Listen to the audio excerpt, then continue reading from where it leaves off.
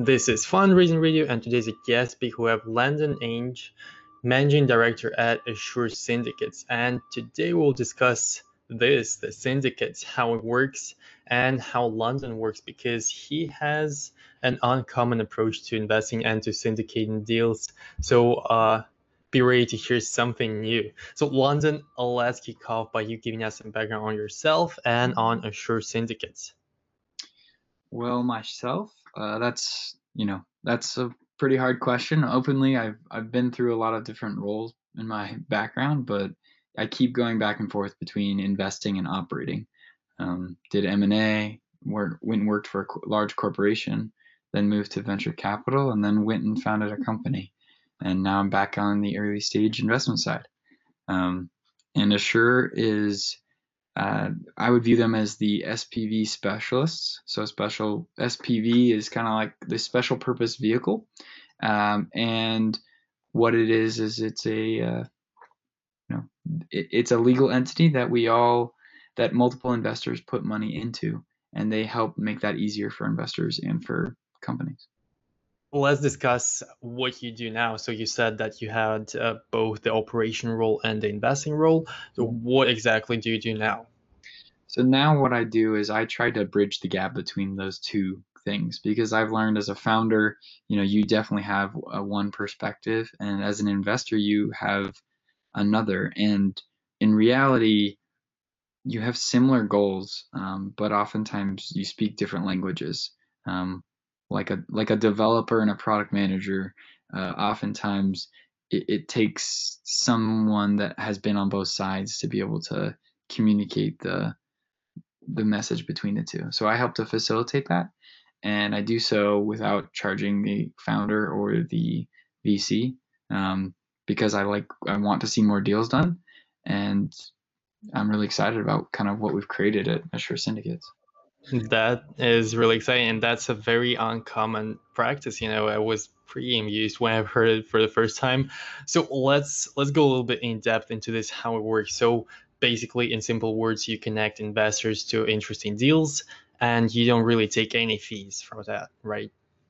Yeah, so what I do is I work hard to understand what the investor's goals are, and I have the time dedicated to do so. A lot of founders are the thing they have working against them is they have to work on running a business and focusing on that in full time, and so fundraising is a second job for them. So what I work hard full time to understand what does each venture capital firm want to focus on, and what industries and what stage, so that way I can be essentially an extension of their team, providing customized deal flow for what their thesis is. And then I work with the founders to say, look, are you ready to raise venture capital? And let me give you my recommendations of who are the people that you should talk to. And I can then, if you're willing, then I provide your deal to, these 5 VCs that seem like they would be a good fit. And the venture capital firm gets to opt in whether they want an introduction. So, I don't try to take fundraising from a founder. I think it's a healthy process and painful process.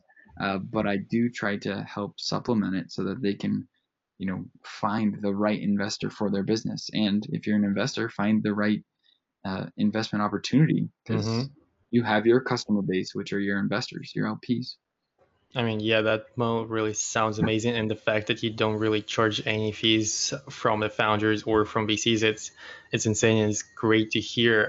But my question was, I'm not, Mother Teresa here, right? Like, let's clarify, right? Like, my goal is to invest in that company as well. And so what I'm doing is I'm trying to say I have aligned interest here, where I want to have the best possible venture capital firm, or the best partner, I should say, invest in the company. And because I want to put money into that company as well, I'm a small check. I'm a 150,000 to 250,000 size check into a seed and a Series A deal. So therefore, it's very clear where I want to go and what I want to do.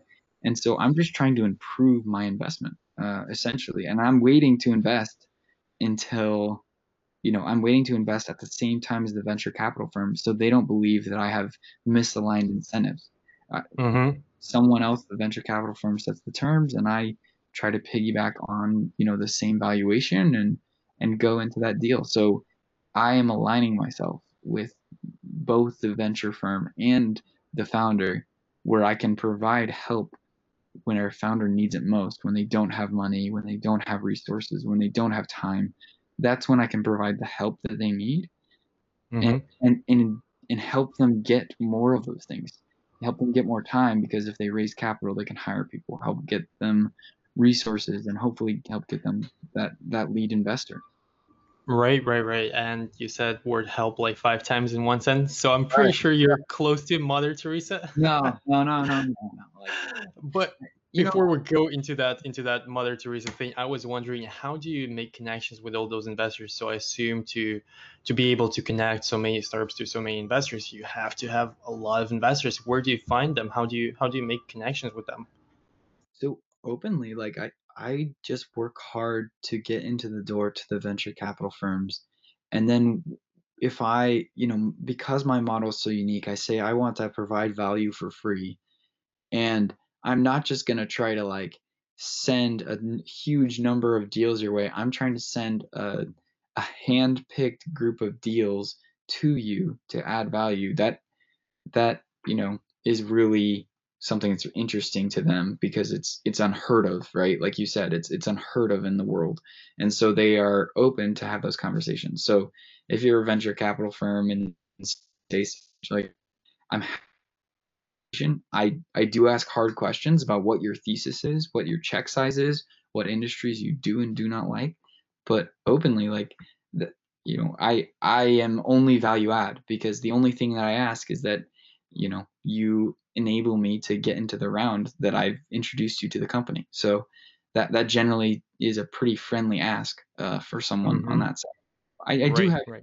I do represent some angel investors, because my checks come from individual angel investors and family offices that like to get into deals alongside venture capital firms, but don't have that ability, and so I create that ability for them, through unique flair. So we've talked about two parties, founders and venture capital firms, but I also Mm-hmm. basically help and represent a group of angels and family offices, and I'm very open to bringing more people to that, because that enables me to help more and more founders, um, in this process. That's really great. So my next question was about how you personally choose the deals you want to invest in. So you said that usually you actually do the investment yourself and then you present it to your network of investors who should be interested in that specific deal. How do you decide if you want to invest or not? So what's your major criteria? Yeah, that's a good question. I have a little bit of an advantage there, because I I'm almost able to synthesize the information that the VCs give me, and they say this is what I'm interested in. So I can tell, generally speaking, and after talking to a founder in 20 minutes, whether there is interest in their business model, in their industry, and then the question is this the right team and the right founder? And so taking those three aspects generally helps me. And then you add in, where the company is at in traction. That's kind of a good other indicator.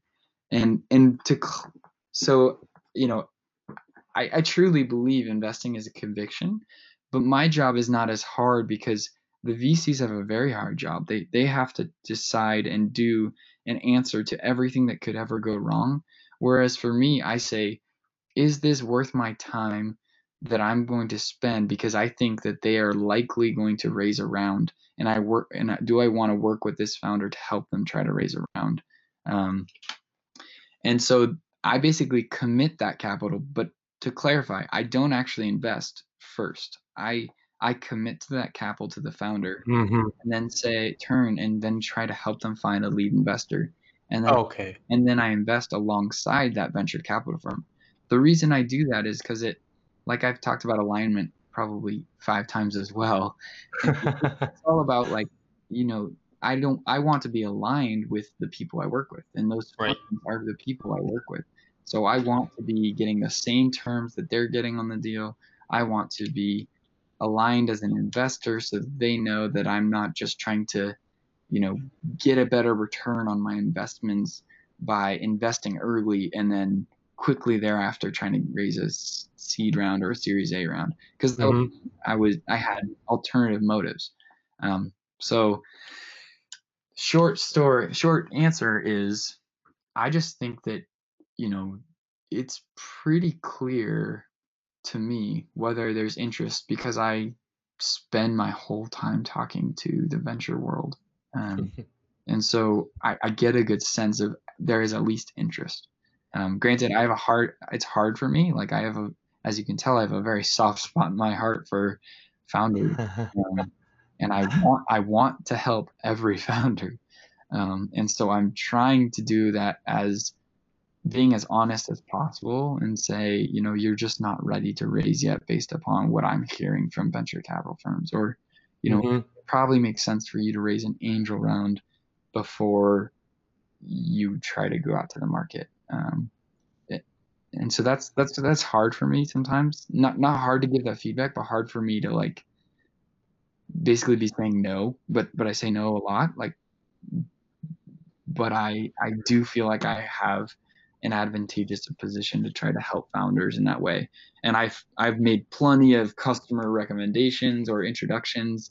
I made plenty of angel investors that are like angel investors that I know that are on my platform that I said, hey, you should go do a deal with these angels that like this space. Because my angel investors that invest through like Assure syndicates, they essentially are saying, I want to invest alongside a seed and Series A fund, which is a later risk tolerance, but also they oftentimes like to do early deals as well. Mm-hmm. Right. So speaking of the way that you decide if you want to help the startup or not, you said that you talk to them on the phone for 20 minutes.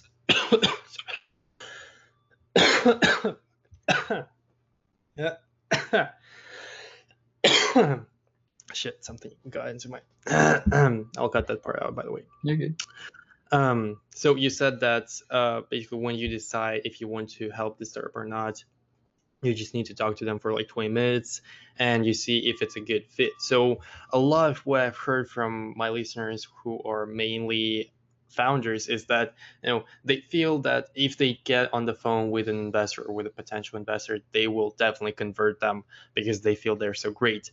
And the question is, how do I get on the phone with an investor? So how do you decide if you want to move on to even a phone call, not just email back and forth? What's Yeah. that trigger for you? So I'm unique in the fact that generally speaking, I have a bunch of people that I trust, just like a VC does, that will send me deals. And I know if it's coming from them, it's generally more qualified. But I am more open to talking to founders earlier than most VCs.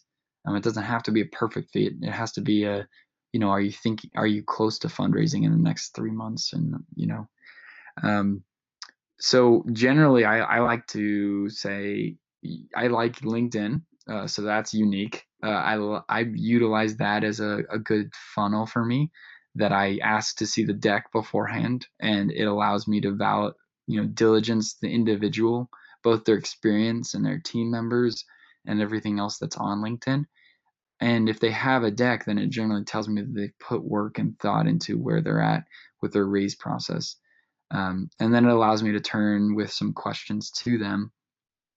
And then we move things to kind of a follow-up meeting. For me, things I look for is if you're a B2B SaaS company, that you have your product live, that you've got initial customer traction, or at least long-term contracts of significant value, that would be considered traction. I like go through the bullet points here, like consumer software, that you have user acquisition growth, that you're showing that you have plans for a business model. Generally speaking, if you were a hardware play, I want to see the hardware actually working and functioning. VCs are renowned for hating hardware, and especially renowned for hating Mm-hmm. research dollars to go into creating the hardware. So I want to see either that you've come to market or that you are live with LOIs, or like similar to kind of what I said with the SaaS businesses. And then I have a hard soft spot for consumer products because I worked at a consumer product company. I worked at Overstock.com, and I like consumer products, and it's definitely an underserved market in the capital perspective. Uh, that being said, because it's underserved, I have to do less consumer product deals than I do software. Hmm. And so I'm responsive to the VCs that are telling me what they're interested in, and therefore I'm a reflection of what they're interested in.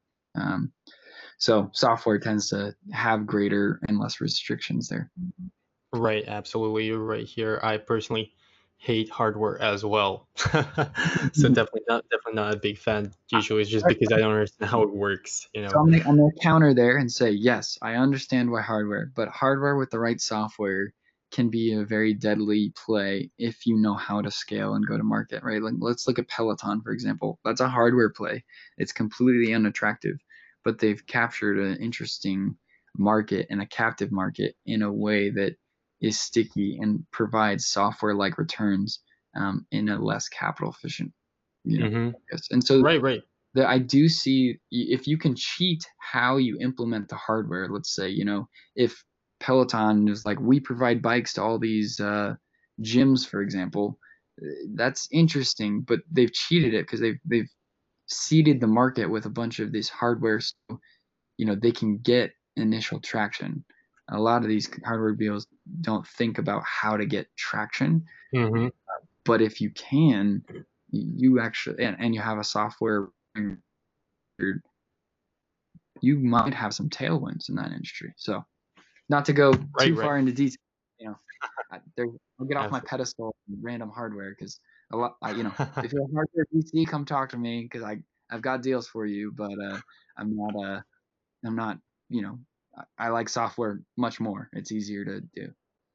We're definitely on the same page here. We're definitely on the same page. So you mentioned earlier that sometimes you have to say no and basically say like, "Yeah, you're too early for VCs. Try to go to raise an angel round." And that's one of the questions that I get really often. So once the founders get to a certain stage, so usually it's a seed stage where they decide if they want to go to a VC or to angel investors. Where do you think is that threshold where you should stay with angels and when you can actually go to VCs? That's a good question. Uh, if I'm a founder, if I have any potential and capability, I would say do anything you can to not have to like raise money because you need it to to get your business off the ground. If you can, let's just be clear about this. The best businesses I've talked to are the ones that are able to grow their business and get it going either with their own money or with some friends and family money, and then they're able to grow their business to a stage where it's ready for a VC deal. Now, what is ready for a VC deal is kind of what you're asking. And I would say, if you're a software business, you know, every VC has a different perspective of what's considered traction. Some VCs will look at you if you get 15,000 of monthly recurring revenue, and some won't look at you until you're at 50 to 100,000 of monthly recurring revenue. And those are both considered seed funds, which is really hard, and which is why it's so hard. It's a difficult world for founders to understand which investors are even the right fit, which is why I kind of created this role. But that's kind of a good thought process. If you're a consumer product or consumer software, you got to be showing month over month growth of users. Those tend to be less profitable because you're figuring out your business model, and so those tend to need an angel round before they can go take a VC round. But if you get to the 100,000 user mark, that's a really attractive consumer software deal. Mhm. Um, so I'm trying to give like key KPIs, and most VCs won't give you them because the lines in the sand are hard. But collective information of talking to VCs is helpful, I find. Yeah, so those are good indicators. Consumer products, the threshold's much higher. Like honestly, I don't think unless you're multi-million dollars in revenue from a consumer product, I just don't see it happening much from the VC side. And if you're a single product, uh, you should be thoughtful and have a plan for multi-product house of brands perspective if you really are trying to raise VC money.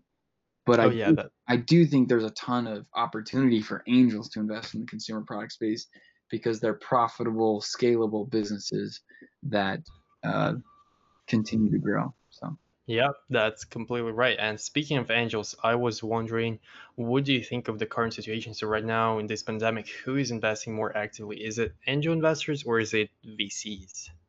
Well, it's clearly VCs because they have a mandate to invest.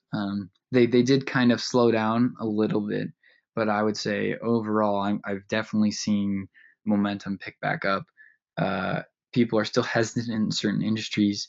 I've got a couple travel deals that I'm really excited about, but some people won't touch them. But I still think that they are exceptional businesses. But VCs inherently have a an incentive to invest. They need to deploy their capital earlier so it has more time to develop. And they have a mandate, right? They have a 10-year window where their fund can last. And so if they're waiting and waiting, that's a potential decrease in the return on the potential deal. Granted, they want to make sure that that company's growing and not just using that money to pay salaries.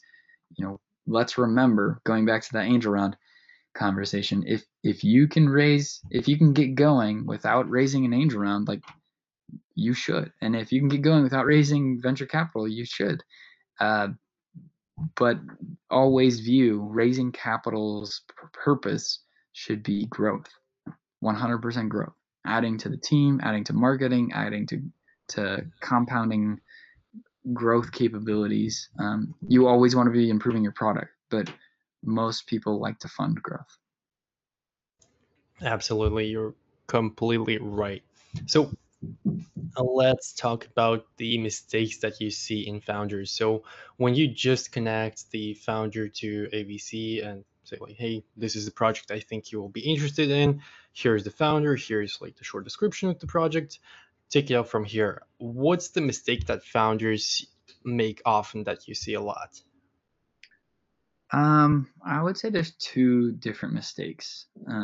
Like I said, I oftentimes work with underserved demographics or underserved geographics, founders from those two groups.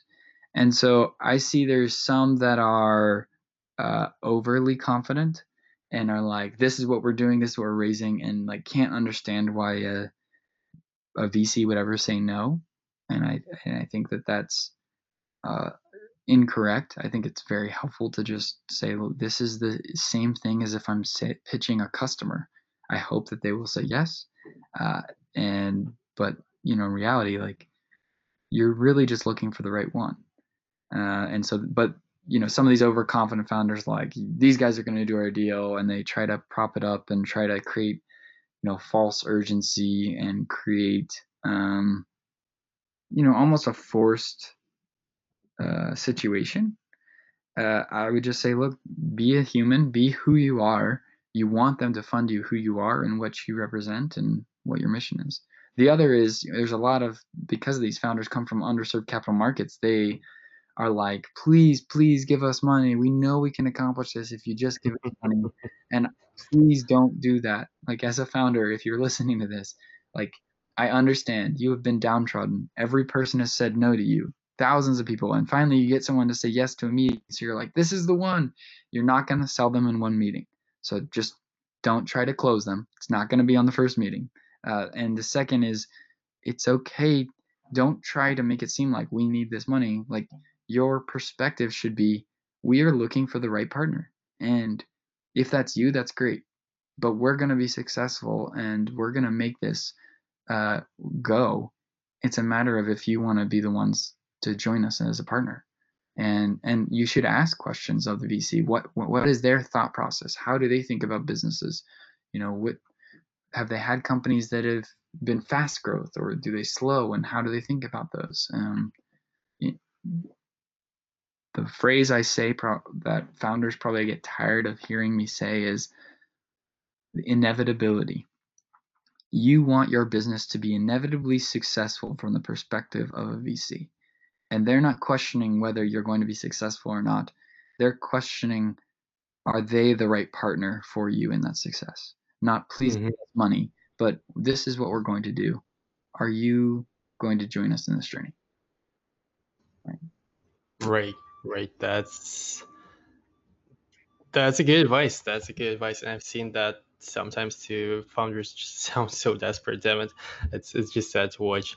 But on this I've fun been, slash, I've been desperate too, right? Like I haven't, I'm not sleeping. I don't have money. If I have a family or spouse or significant other or someone I live with, I feel pressure from them because Mhm. they're like, Yep. "What are you doing with your life?" And you're feeling pressure on yourself because you have employees and payroll and all of these things. Yeah. So there's plenty of reason for people to feel desperate. Let's not under, sell that. Entrepreneurs are the craziest people in the world, and that's why they are awesome and they should be applauded. And that's why I kind of am so passionate about, like, okay, what can I do to help? Like, how can I make one simple thing easier in your life because you're going through so much? So Right, right. That's a good point. Founders do have a reason to be desperate, to be honest, a lot of them. So, on this sad note, let's move on to the last question, which is a call to action. What's that one thing that you would like the listener to do as soon as the episode is over? I'm gonna go threefold because I'm Switzerland. I'm the neutral third party here. If you're a founder, build your business to a point where you're ready and you're ready to take VC money. Don't try to go talk to them too early and or talk to me too early. But when you're ready, feel free to reach out to me on LinkedIn. If you're an angel, talk to me. If you're a VC, I would love to help. I'm a resource. So I guess the answer is I'm going to have a lot of work to do as a result of this podcast, hopefully, or I'm going to figure out how to handle all of that. But I'm excited about this. I enjoy this work. This is what my hobby is just I love learning new business models. I love digging in and I love trying to align interest. I truly believe that business can be done really well with transparent and trustworthy people that align. Mhm. Right now, that was a sweet ending. I love it. So, on this positive note, I will wrap it up here. Thanks a lot, London, for coming up and for sharing your experience. I think that was a really interesting one. And that's the first time that I see this sort of model, so I'm pretty impressed. I don't see much new stuff in this field. So, thanks a lot for bringing something new. And I will definitely leave the link to your LinkedIn account in the description of this episode. So, if someone is at the right stage, remember Seed Series A, all right? Yep. Then reach out to Landon. He can really help you guys, all right? Thank you. It's been a pleasure.